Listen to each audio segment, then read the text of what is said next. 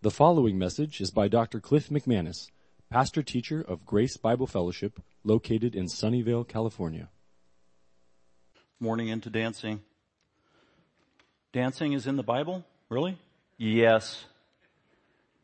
It's interesting, dancing just about every time dancing is mentioned in the Bible, it's in a positive light, and it has to do with celebrating the true God and worship, from Miriam to David to the book of Ecclesiastes. Thank you, Hannah and Austin.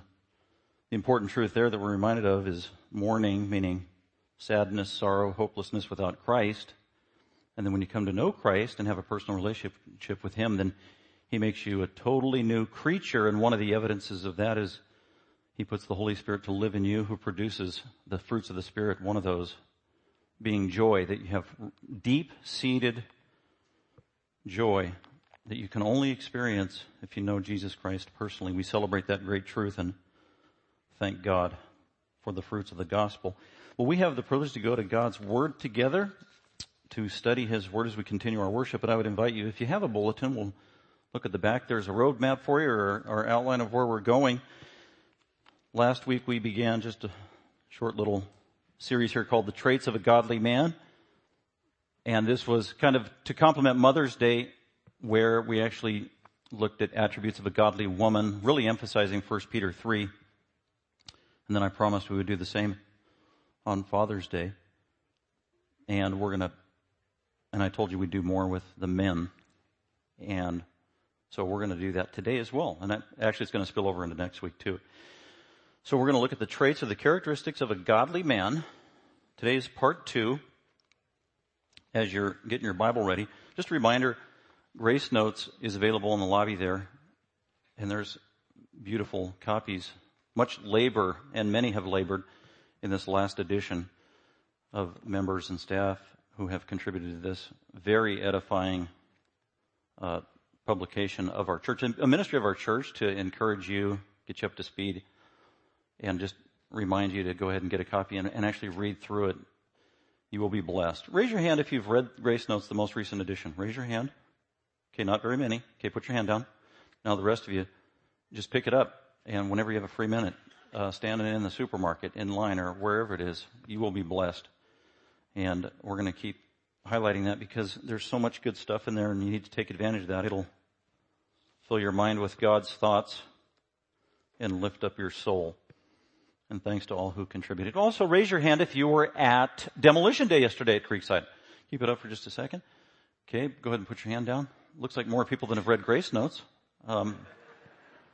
We did. We had a crowd yesterday. It was amazing all that got done, expanding that facility. Why are we expanding the facility? To accommodate more people. What people? Us, this people. Because God, we believe, is moving in this amazing thing called a church merge or combination. And we are getting real close, and now we're at a point of being able to prepare the facilities to accommodate that. So we're going to give you more update specifically for our members today. Just a reminder, short notice, but a lot transpired this week that we couldn't have planned for. Good news. All of it. Let's see. Yeah, all of it. Good news. So a members meeting today immediately after the service. Just, stay where you are. I know we got stuff. I don't want the yogurt to melt that's out in front. Good stuff. And then we also have an event for the ladies. We don't want to mess up their schedule. So hopefully the preacher will finish a little early today. See if he keeps his word. And then our meeting is just going to be short to the point. We won't have a Q&A time, but if you have questions, I'll stay up front so you can come ask me or Pastor Bob. That way everybody else can go and eat their yogurt and go to the bridal showers. All right, with that, let's go to God's Word together. Oh, also, I've met already at least two first-time visitors today. That's always a joy. So if you are a first-time visitor to the church, I haven't met you yet today. Today, after the service, as you go out into the lobby, take a left. Just before you get to the exit is the library there. I'll be in there if you want to come in and just say howdy so I can meet you. And I have a little gift for you as well. It'd be a blessing to meet you. So that's for our visitors and guests. Take that opportunity. Now we're all going to look to God's Word together. And because we're having communion today, we're going to stay here with the kiddos, No Children's Church. That's okay. We got the Lord's Supper. That's always a blessed time to remember what the Lord Jesus has done for us. Let's go ahead and look at the traits of a godly man. Notice on the handout there are 14 traits or characteristics of a godly man. Are there 14 characteristics in the Bible of a godly man? No. How many are there? I don't know. But I tried to summarize them and condense them, and I came up with 14. It could have been 27. Maybe I could have condensed it down to 7. But the 14 that I have here, I just thought we can't leave these out. These need to be front and center and priorities in terms of the attributes of a godly man. So just to summarize a little bit what we covered the last 4 points of last week, if you weren't here when we introduced the traits or the characteristics of a godly man, just some summary points were that the title is not Traits of a Perfect Man, because then that would be a study on Jesus, Christology. It's the characteristics of a godly man. Even though we as sinners, we are fallen and finite. God knows that. But we're His children. And He knows that we're sinful and fallen and not perfect. And at the same time, He exhorts us with many commands and expectations. He expects us to grow. He expects us to mature. He expects us to be headed in a certain direction, on a certain trajectory, to mature in the faith. And if we truly are Christians and claim to be Christians, He puts an expectation on us for that. It's called obedience. And God has clearly lined out and delineated in Scripture commands and obligations that males have who know Jesus Christ, that should be basic to their life in terms of characteristics and patterns and habits of their life, and also things that should be regularly pursued as an end goal. So God is aware that we are not perfect. He knows that we're sinners and we need His ongoing grace and forgiveness. And through Jesus Christ, He provides that for anyone who calls upon His name and is a Christian. It's like those of you who are parents. You've got children. They're not perfect. You love them. You want to see them grow. You know they're going to make mistakes, and nevertheless, you're loving in your parental treatment of them. That's how God the Father is and the Lord Jesus with His children. And so that's foundational to understand this. This is not a pharisaical, legalistic approach to perfectionism by any means. As a matter of fact, I loathe perfectionism, or the concept of being a perfectionist, for many reasons. Number one, it's totally unbiblical. So that's not what we're talking about. But we're talking about things that God has clearly laid down for us to pursue in terms of obedience that please Him and that is for our good and the good of others as well. So really, as I said last week, it's not the perfection of your life, but the direction of your life. Which way is that iceberg floating? Is it going that way? Towards the world? Towards compromise? Or is it moving very slowly, floating, sometimes getting stalled, but going in that direction?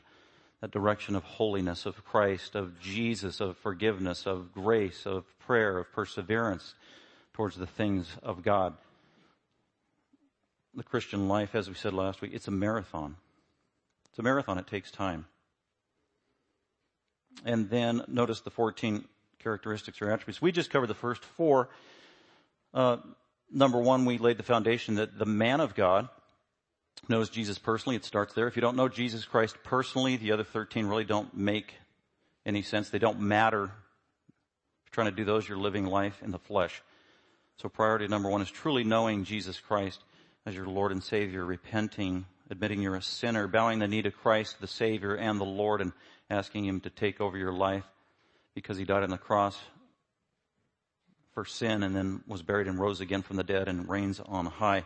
You must embrace and believe the gospel so that Christ can adopt you into His family. Change your life. That's the starting point. That's where it all begins, of being a godly man. Just another point that I made last week that's important. It says the traits of a godly man. It could also say the traits of a godly boy.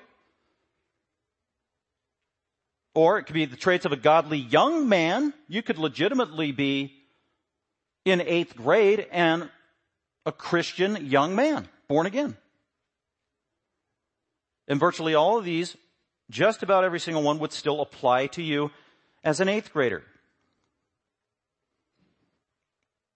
It's possible you could even be a 7-year-old young boy who truly knows and loves Jesus and understands the simplicity of the gospel, the fact that you're a sinner, these also would be applicable to you. So, with that said, these apply to all Christian men. Doesn't matter if you're married or not. You can be single, young, old.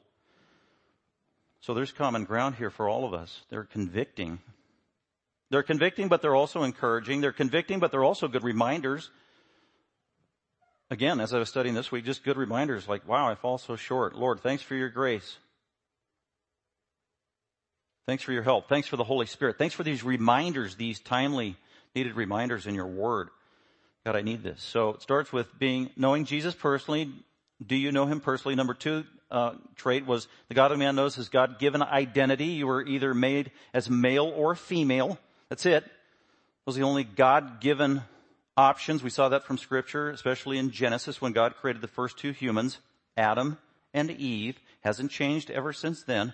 It will always be the same. Every human being born into this world is designated male or female by God the Creator, despite what the secular culture wants to tell us. Every human being is either XX or XY. You can't change your DNA. You can put girls' clothes on if you're a boy. Scripture explicitly condemns that, by the way, in Leviticus. You can even have operations done. That's all external. It's all superficial. It doesn't change your DNA. You can't change your XX to an XY and your XY to an XX. Impossible. Can't do it. So we got to own up to and be thankful for the identity that God has given us as males, as men. That was number 2. Number 3, a man of God knows he's finite and fallen. He's finite. We are creatures. God is the creator. That will never change, even in heaven. And in this life, we are fallen even though we're Christians. Both of those put together reminds us that we are dependent. A true godly man lives his life oriented, knowing that he is dependent always and forevermore on God the Creator, Jesus the Savior. These all have to do with our mindset and attitude and worldview as Christian men. And then number 4 we talked about last week is the man of God is decisive. He is decisive. This is one of the basic things that God created man for, to be a leader, which is going to complement a couple other points we have coming later, but he is decisive. And we talked explicitly about that. God has created males to grow up to be leaders, and if they get married, they're leaders in their home. They're called the head of the home. They're to be leaders in the church.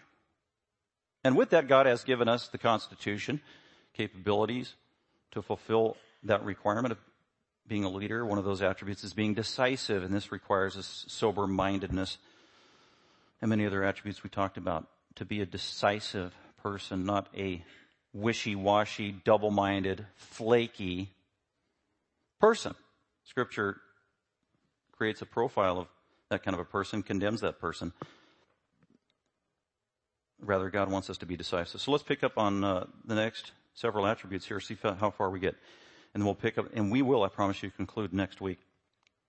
Traits of a godly man. So number 5, the godly man has an ordered life. Ordered, O-R-D-E-R, orderly, ordered.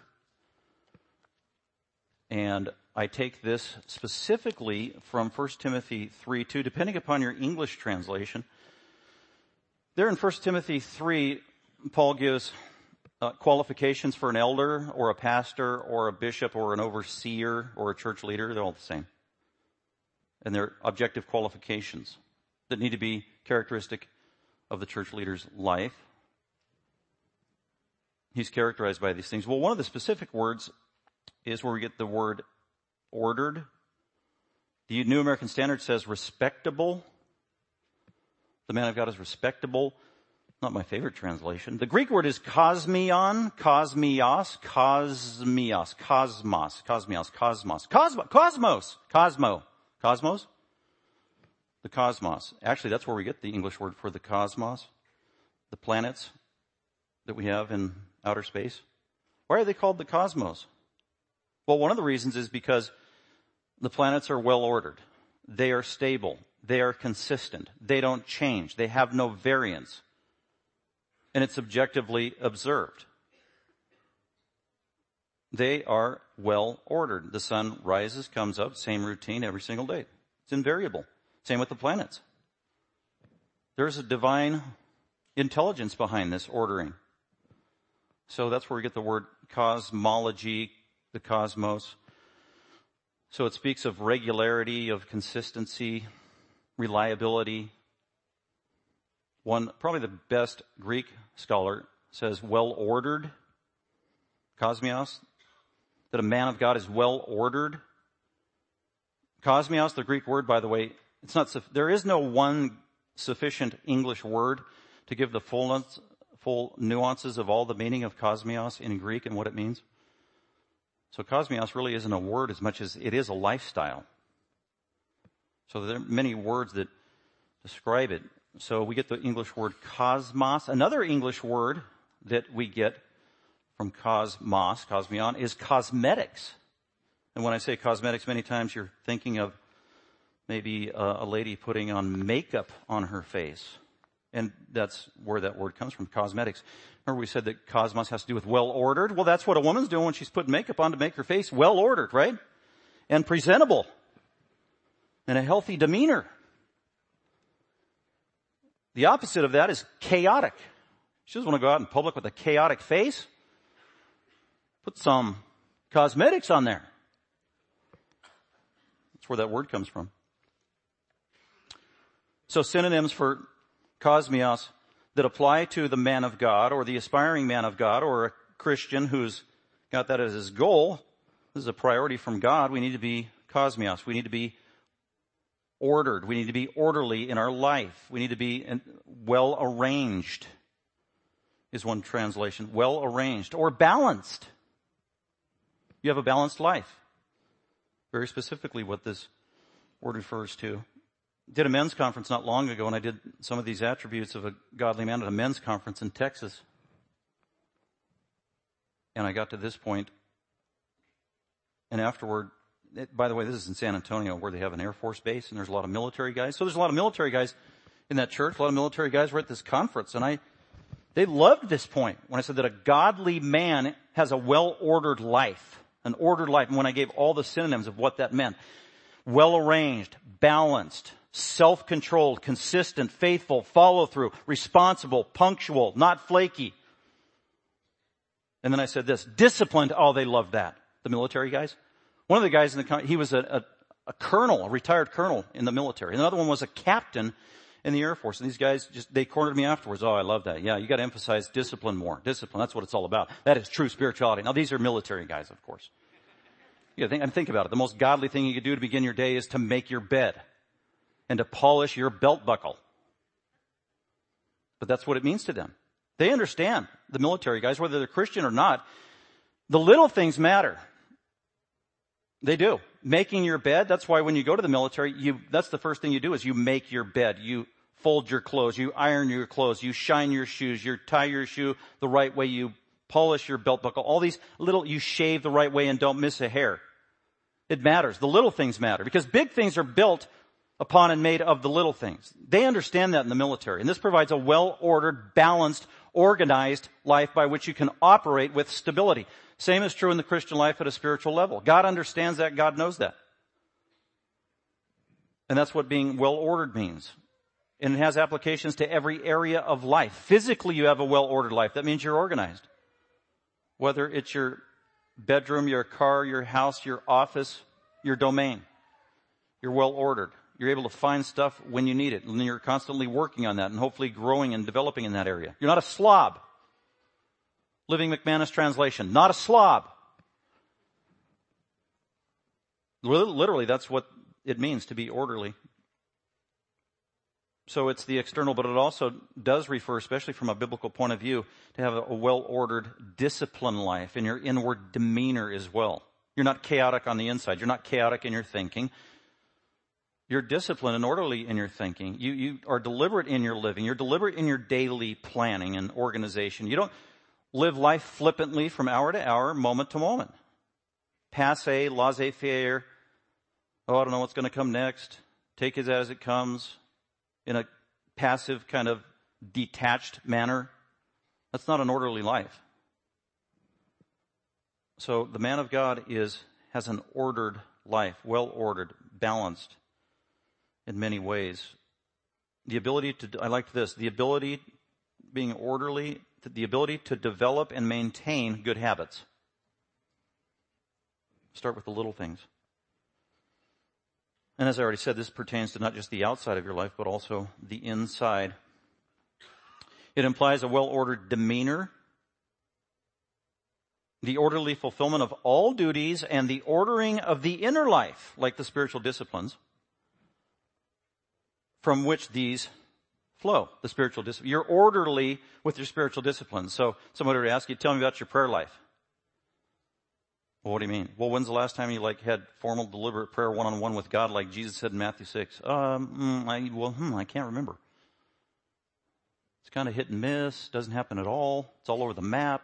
There's no regularity. Wow. You need some depth there and growth in that area. Tell me about your Bible reading time, devotional time, where God speaks to you through the Holy Spirit. Is it orderly? So again, it applies to not just these external things like is your room clean, but your spiritual life as well. Do you have an ordered thought life as well? So this is deliberate living, deliberate, planned living day to day. Not a casual, indifferent approach to life. Jesus, of course, is the master. He's the model of this. He had an ordered life. I mean, when you read the Gospels, it's amazing if you think about it from a big picture point of view. Jesus was never in a hurry. Find a passage where Jesus was in a hurry. And he's huffing and puffing. Oh, I hope we get there on time. No. He was always on time. He's never in a hurry. He's never in a panic. He's always where he needs to be. Why? Because he had an orderly life, inside and out, that had to do with his obedience to the Father. He only did what was in obedience to the Father. He always did the will of the Father. Yeah, he's perfect. Yeah, he's God. Nevertheless, he still is the model that we aspire to. Paul said, be examples of me as I also am of Christ. Paul was aspiring after the model of Christ in all things. So we can take Paul as an example. Paul lived an orderly life, and he worked hard at it. Maybe that should be our model. So men, boys, young men, challenge you. Evaluate your life. Look at it. Is it orderly? Is it cosmios? Is it out of control? Are there areas where you need to... It's kind of like your life. You're spinning like 13 plates. And each one of the plates represents a different area of life. And you're spinning this one. Oh, that one's getting weak. It's about to fall. And you got to go back over and spin that one. Trying to keep balance. Because balance is one of the keys to this. So the man of God, with God's help, lives an orderly life. Let's go on to number 6. The real man works hard. The real man works hard. The Bible does have really a comprehensive theology of work and labor, if you think about it. That's unique about the Bible. There's no other religious book that has anything like it. A complete, comprehensive theology of work and labor. From actually how we're supposed to do the external labor to the attitude in which we carry it out. And the man of God works hard. Notice number 6 doesn't say the real man works. Because that's not good enough. We're going to look at Paul in just a second. Paul uses a Greek word where we get the word kopios. Kopion, kopioi. And in many of the passages where he's talking to the church at Thessalonica, the church at Corinth, the church at Ephesus, and he reminds them that I worked hard among you. And he uses that word copiously. I didn't just work. I worked hard. He was a model. So the real man works hard. Let's start in the beginning in terms of a theology of work and just examining our own life. Do I work hard or am I lazy? Genesis 3:19. In the curse, God, we know this, God told Adam, because he sinned, then he was punished by God in a few different ways. And one of those, he said, your work is also going to be cursed, Adam, because of your sin. And it's going to be cursed in that from now on, you have to toil under blood, sweat, and tears pretty much just to have an existence in life. And that's going to be true of you and all of your posterity. So that hasn't changed. So God expects us, he created us for work, and he created us for hard work as his creatures. God created us for hard work before the fall. God created us for hard work after the fall. That's still his expectation. And get this, when we get to heaven, it's not liberation from work. We're still working in heaven. One of the names that God has given believers is he calls them servants. What does a servant do? One thing, serve.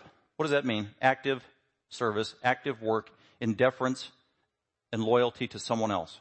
And believers are servants. And we are servants. Adam was a servant before the fall. Believers are servants after the fall. All believers are servants in heaven. We'll be working forevermore. It's just something inherent and second nature to being a human being is that we work productively and purposefully, and is to be embraced by God. Work actually is a gift from God. Think of it that way. The next time you want to complain about your work, be reminded of James, be reminded of Corinthians, be reminded of Ecclesiastes, that work is a gift from God. It really is.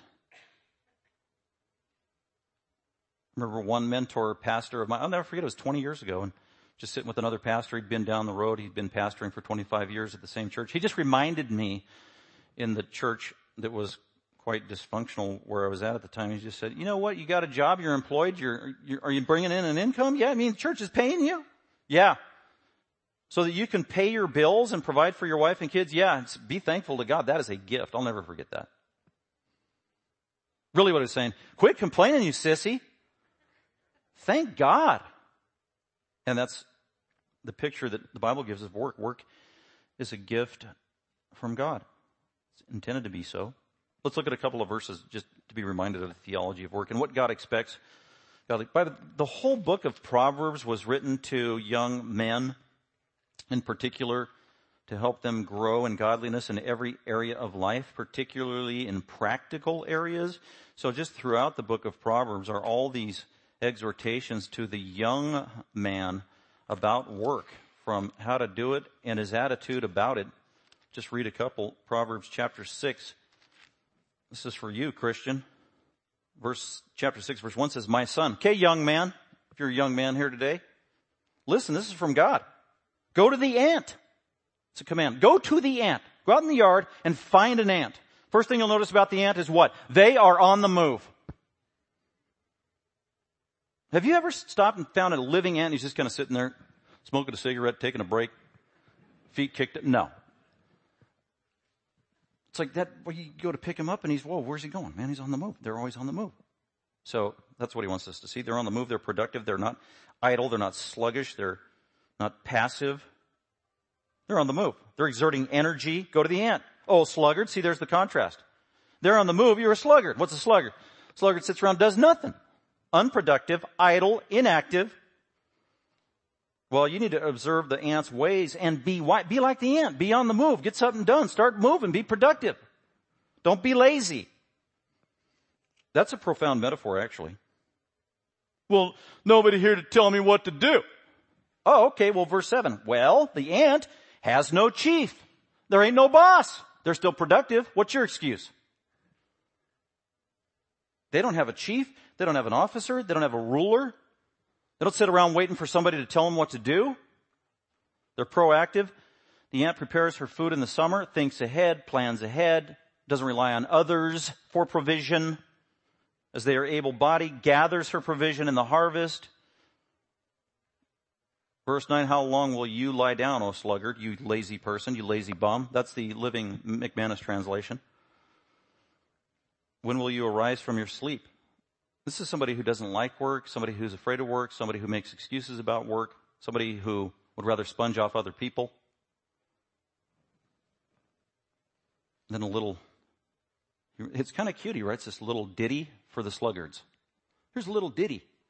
Sing this, whistle this while you're sitting around doing nothing. Verse 10, a little sleep, a little slumber, a little folding of the hands to rest.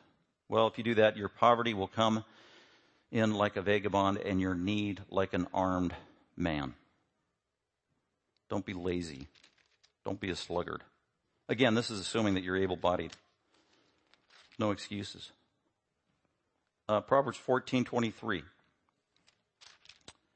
In all labor, in all hard work, there is profit. I've met guys that, I don't have a job. Really? Why not? You've been looking? And then they got 13 excuses, and one of the excuses is, I'm looking in this specific area for this amount of pay. Really? Wow. Okay. Why don't you just work somewhere? Work somewhere else for less pay to be productive. Make something rather than nothing. And that's what this verse speaks to.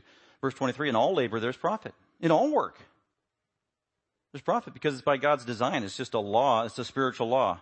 Thou shalt work and thou shalt benefit from work. Mere talk leads only to poverty. What's that mean, mere talk? Oh, excuses. This is why I don't have a job. This is why I don't have work. This is why I don't have money. This is why I have a need. This is why everybody ripped me off. This is why I'm a victim. This is why the government owes me something. This is why blah, blah, blah, blah, blah, blah. That's what it's saying. I'll read it again. Mere talk leads only to poverty. Actually, these truths, they're kind of foreign to here us in America as we're becoming more and more dependent upon handouts, welfare. There's legitimate welfare, there's illegitimate welfare, and we got too much illegitimate welfare going on. Look at this one. This is shocking. This is in the Bible. This is in the New Testament, 2 Thessalonians chapter 3. Follow along. It's about a paragraph, but it's the New Testament biblical work ethic. The biblical Christian work ethic. You know, a lot of people have the wrong view of Christianity and think, well, Christianity is that religion where you can just go and get handouts for free with no expectations, no questions asked. No, not really. It's not the Bible. It's not Jesus' perspective. Jesus was never idle. Once again, Jesus is the master example of this truth. There was no harder worker than Jesus. Jesus didn't complain about working hard. Jesus was always working hard. Jesus knew that working hard pleased the Father. Jesus knew that it was actually an act of worship to work. He knew there were benefits, God-given benefits to working hard. He knew that working hard also benefited others by the fruit of his labor. Jesus knew this. 2 Thessalonians, listen to this, chapter 3, verse 6. Now Paul planted this church in Thessalonica. He went away. He got run out of the city, by the way. And then it was against the law for Paul to come back into Thessalonica where he planted a church. So that must have been heartrending. So the only way he could correspond with his sheep, the church that he planted, was by correspondence through writing. And so here's one of the letters he sent them. And he was getting reports about them. And there were people in the Thessalonian church who were lazy. They weren't working. They were good in a lot of ways, but one of the ways they weren't good, there were a few people at least that were lazy. They were mooching. They were begging. They weren't working. They were being idle. This is all very specifically stated. So he addresses almost the whole chapter is addressing lazy beggars in the church. 2 Thessalonians chapter 3, verse 6. Now we command you. This is an apostle. This isn't an option. This is not just an idea or a suggestion. This is not a preference. This is a command from Almighty God through the spokesperson of an apostle who has binding authority, the apostle Paul. Now we, the apostles, command you, Christians, brethren, in the name of the Lord Jesus Christ, if you truly are a believer, that you keep aloof from, isolate yourself away from every brother. Who's that? Every person that professes to be a Christian. Well, what kind of Christian do we stay away from? What kind of person who professes to be a Christian do we stay away from? Well, middle of verse 6, well, the professing brother who leads an unruly life, an undisciplined life, not according to the tradition which you received from us. And he's specifically talking about a work ethic. And Paul, when he went into Thessalonica, he was a hard worker. He worked to provide for himself. He wasn't sponging money off the Thessalonians. He wasn't abusing the ministry to gain money. He was exemplary in his work ethic. He was probably the hardest worker there. And that was the model that he laid down. God created you to work. God wants you to work, men. So that's the tradition. Verse 7, for you yourselves know how you ought to follow my example, the apostle, because we did not act in an undisciplined manner among you when we were there. Verse 8, nor did we eat anyone's bread without paying for it. See, he wasn't a beggar or a mooch. But with labor and hardship, there it is, labor, laborious, toilsome labor, working to the point of exhaustion. Not only that, hardship. He didn't complain about it, working night and day. He didn't have a day off. Pastor's day off. Working night and day so that we would not be a burden to any of you. Wasn't imposing on anybody. Wasn't presumptuous on anybody. Not because we didn't have the right to do this. We did have the right to do it because he was an apostle called by God. He could have passed around the plate. He didn't. But in order to offer ourselves as a model, an example for you, so that you would follow our example, to be hard workers, self-sufficient. You'd be exemplary. Verse 10, for even when we were with you, we used to give you this order. Here it is. This was a command. If anyone is not willing to work. See, he's saying this to the church. If anyone is not willing to work, then he is not to eat either. Wow. That's got to be one of the harshest verses in the whole Bible, at least in the New Testament. Well, I thought the Christian ethic and impulse at first blush all the time is when you see somebody and says, give me a handout, you just pull out your wallet. No. That's not the Christian ethic. Do we give? Yes. Do we give generously? Yes. Do we give sacrificially? Absolutely. But we don't do it in a vacuum. We don't do it without knowledge. We don't do it out of context. There are prerequisites. There is a vetting system. You find out the person's need. You find out who they are. You find out their situation. You ask some questions. You find out if they're a deceiver or a shyster, because they're out there. Paul talks about that as well. There are people doing this, lying, ripping people off for money, and then they go to the next place. And they're hopping all over the place, ripping naive people off who have generous hearts. And Paul's saying, no, you need to be discerning as a giver here. He's not saying don't give. He's saying you need to be discerning. Be careful. And if anyone is not willing to work, then he is not to eat. Again, this is assuming an able-bodied person who can work.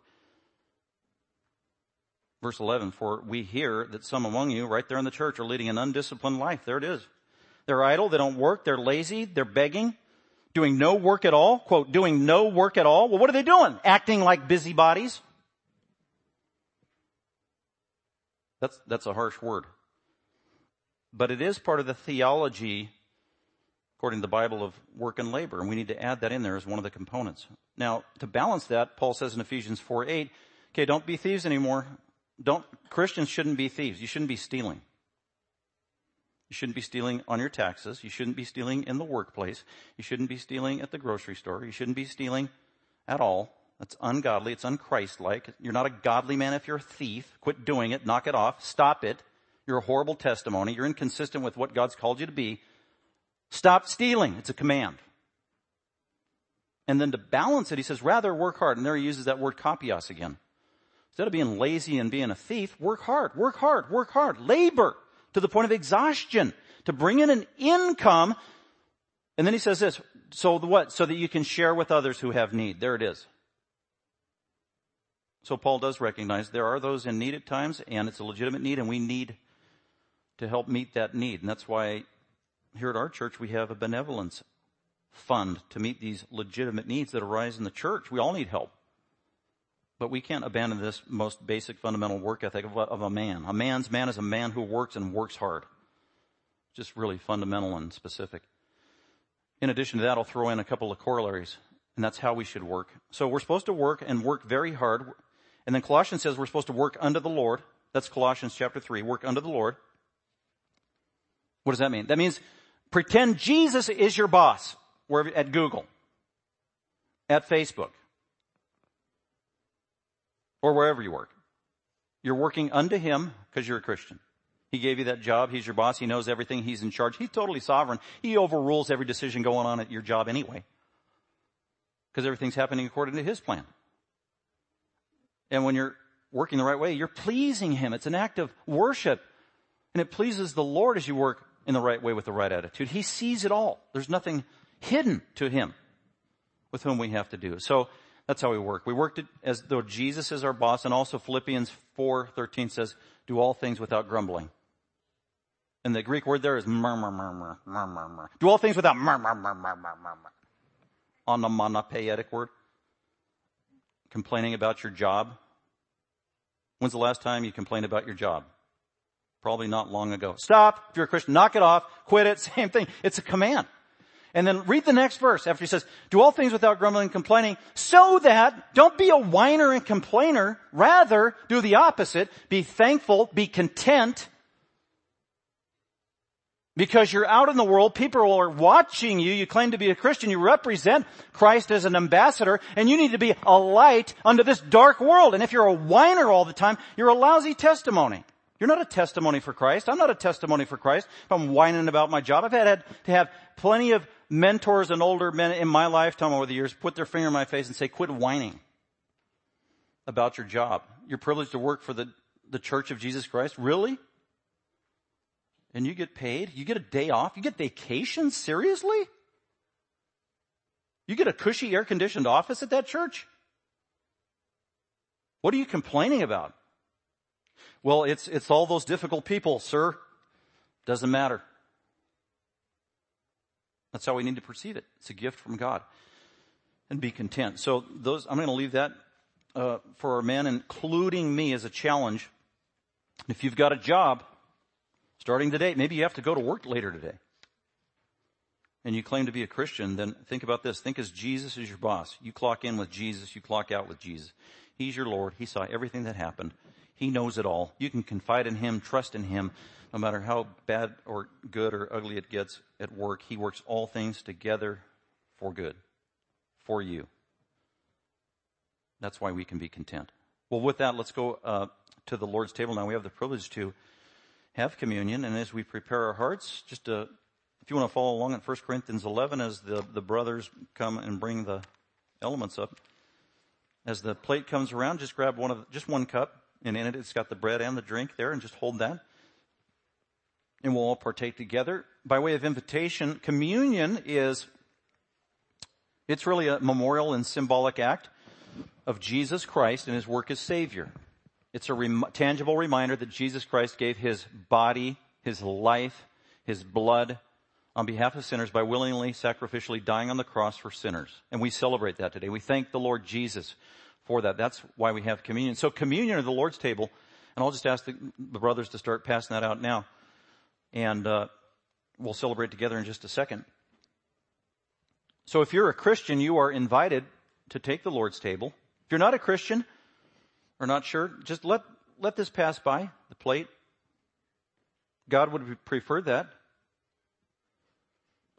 As always, we're reminded in this passage in 1 Corinthians 11 that Paul reminds us to be sober about taking the Lord's communion, to examine your heart. We all need to examine our heart, and what that means really is to evaluate our life, and as far as we can tell and know, are we okay with God and others? Are we holding a grudge against somebody else, especially another believer? Holding on to bitter unforgiveness in our heart? Paul says, boy, you better not take communion in that condition. Jesus says, absolutely don't try to worship God in that state of mind in Matthew 5. Trying to be religious, worshiping God when you've got bitter unforgiveness or hatred in your heart, especially towards another believer. If you do, all you're doing is asking God to chasten you severely. And He will. He will, because He loves us. Those whom the Lord loves, He chastens and disciplines like a son, says Hebrews 12. So it is a time of reflection and sobering, and it's always legitimate to pray the prayer maybe of 1 John 1, where the reminder, if you confess your sin, He's faithful and just to forgive you of all your sin and to cleanse you from all unrighteousness. So maybe, okay, let's see. Did I commit, are there any sins I'm forgetting? Probably. Yeah, we commit sins we're not even aware of. That's why a sincere, honest crying out to the Father in your own heart, Lord, forgive my sin. Forgive my known sin and my unknown sins. Forgive my sins of commission and omission. Things I've done and things I've failed to do. Soften my hardened heart that I have towards other people in my family or coworkers or people in the church. With your Spirit, soften my heart and bring about restoration, reconciliation. I want to honor you with my life. So that's what I'm talking about, that kind of prayer. That pleases God, and He'll answer your prayer because you're praying in the will of God, and every prayer that we pray in the will of God, He answers gladly. It's a beautiful thing. The gracious Lord Jesus will answer those kind of prayers. So right now I'm just going to give you a minute as the music plays, and you just talk to the Lord in your own heart before we take together.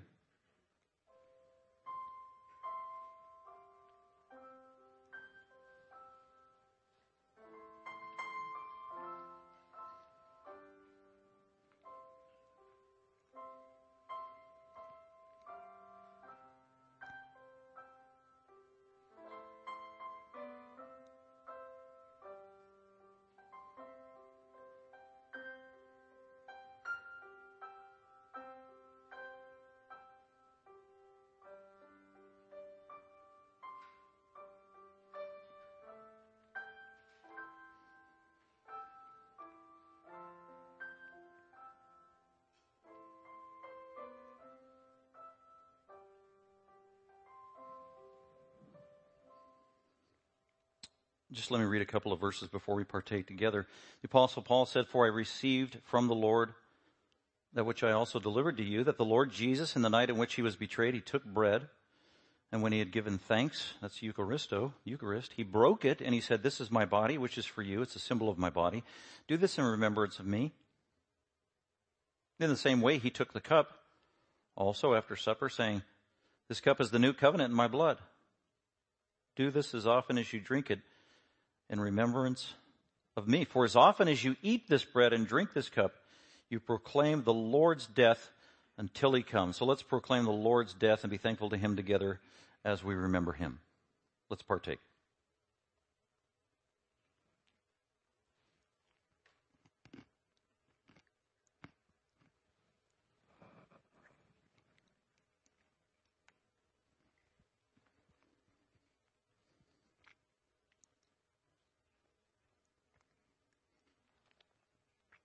So before our final song, I'm going to close this in prayer. And just a reminder to our members, we want to get to our membership meeting as soon as possible. So if you're not a member, you can scuttle out to the lobby or in front of the church, and members will go ahead and get started. And just God bless you this day as you walk closely with him. Let's pray. Father, we thank you for this day and your goodness to us that you've shown through Jesus Christ, the Son of God, the willful, sacrificial Savior who died on behalf of sinners according to your plan, according to his plan, providing forgiveness of sin and salvation, adoption into your family, the gift of the Holy Spirit. We celebrate all of these things at this time of communion. Thank you for this tangible way that we can, as a body, remember this most blessed truth of all. Father, help us, particularly those of us who are men who profess your name, through the power of the Holy Spirit and accountability and the encouragement from your word, to pursue a life of godliness as you've outlined in Scripture, starting with knowing Jesus first and being devoted to him in all things. And we ask your blessing, we pray in Christ's name. Amen. Thank you for listening. Dr. McManus is an author, seminary professor, and pastor teacher of Grace Bible Fellowship. For more information about Grace Bible Fellowship, please visit our website at gbfsv.org or call us at 650-630-0009.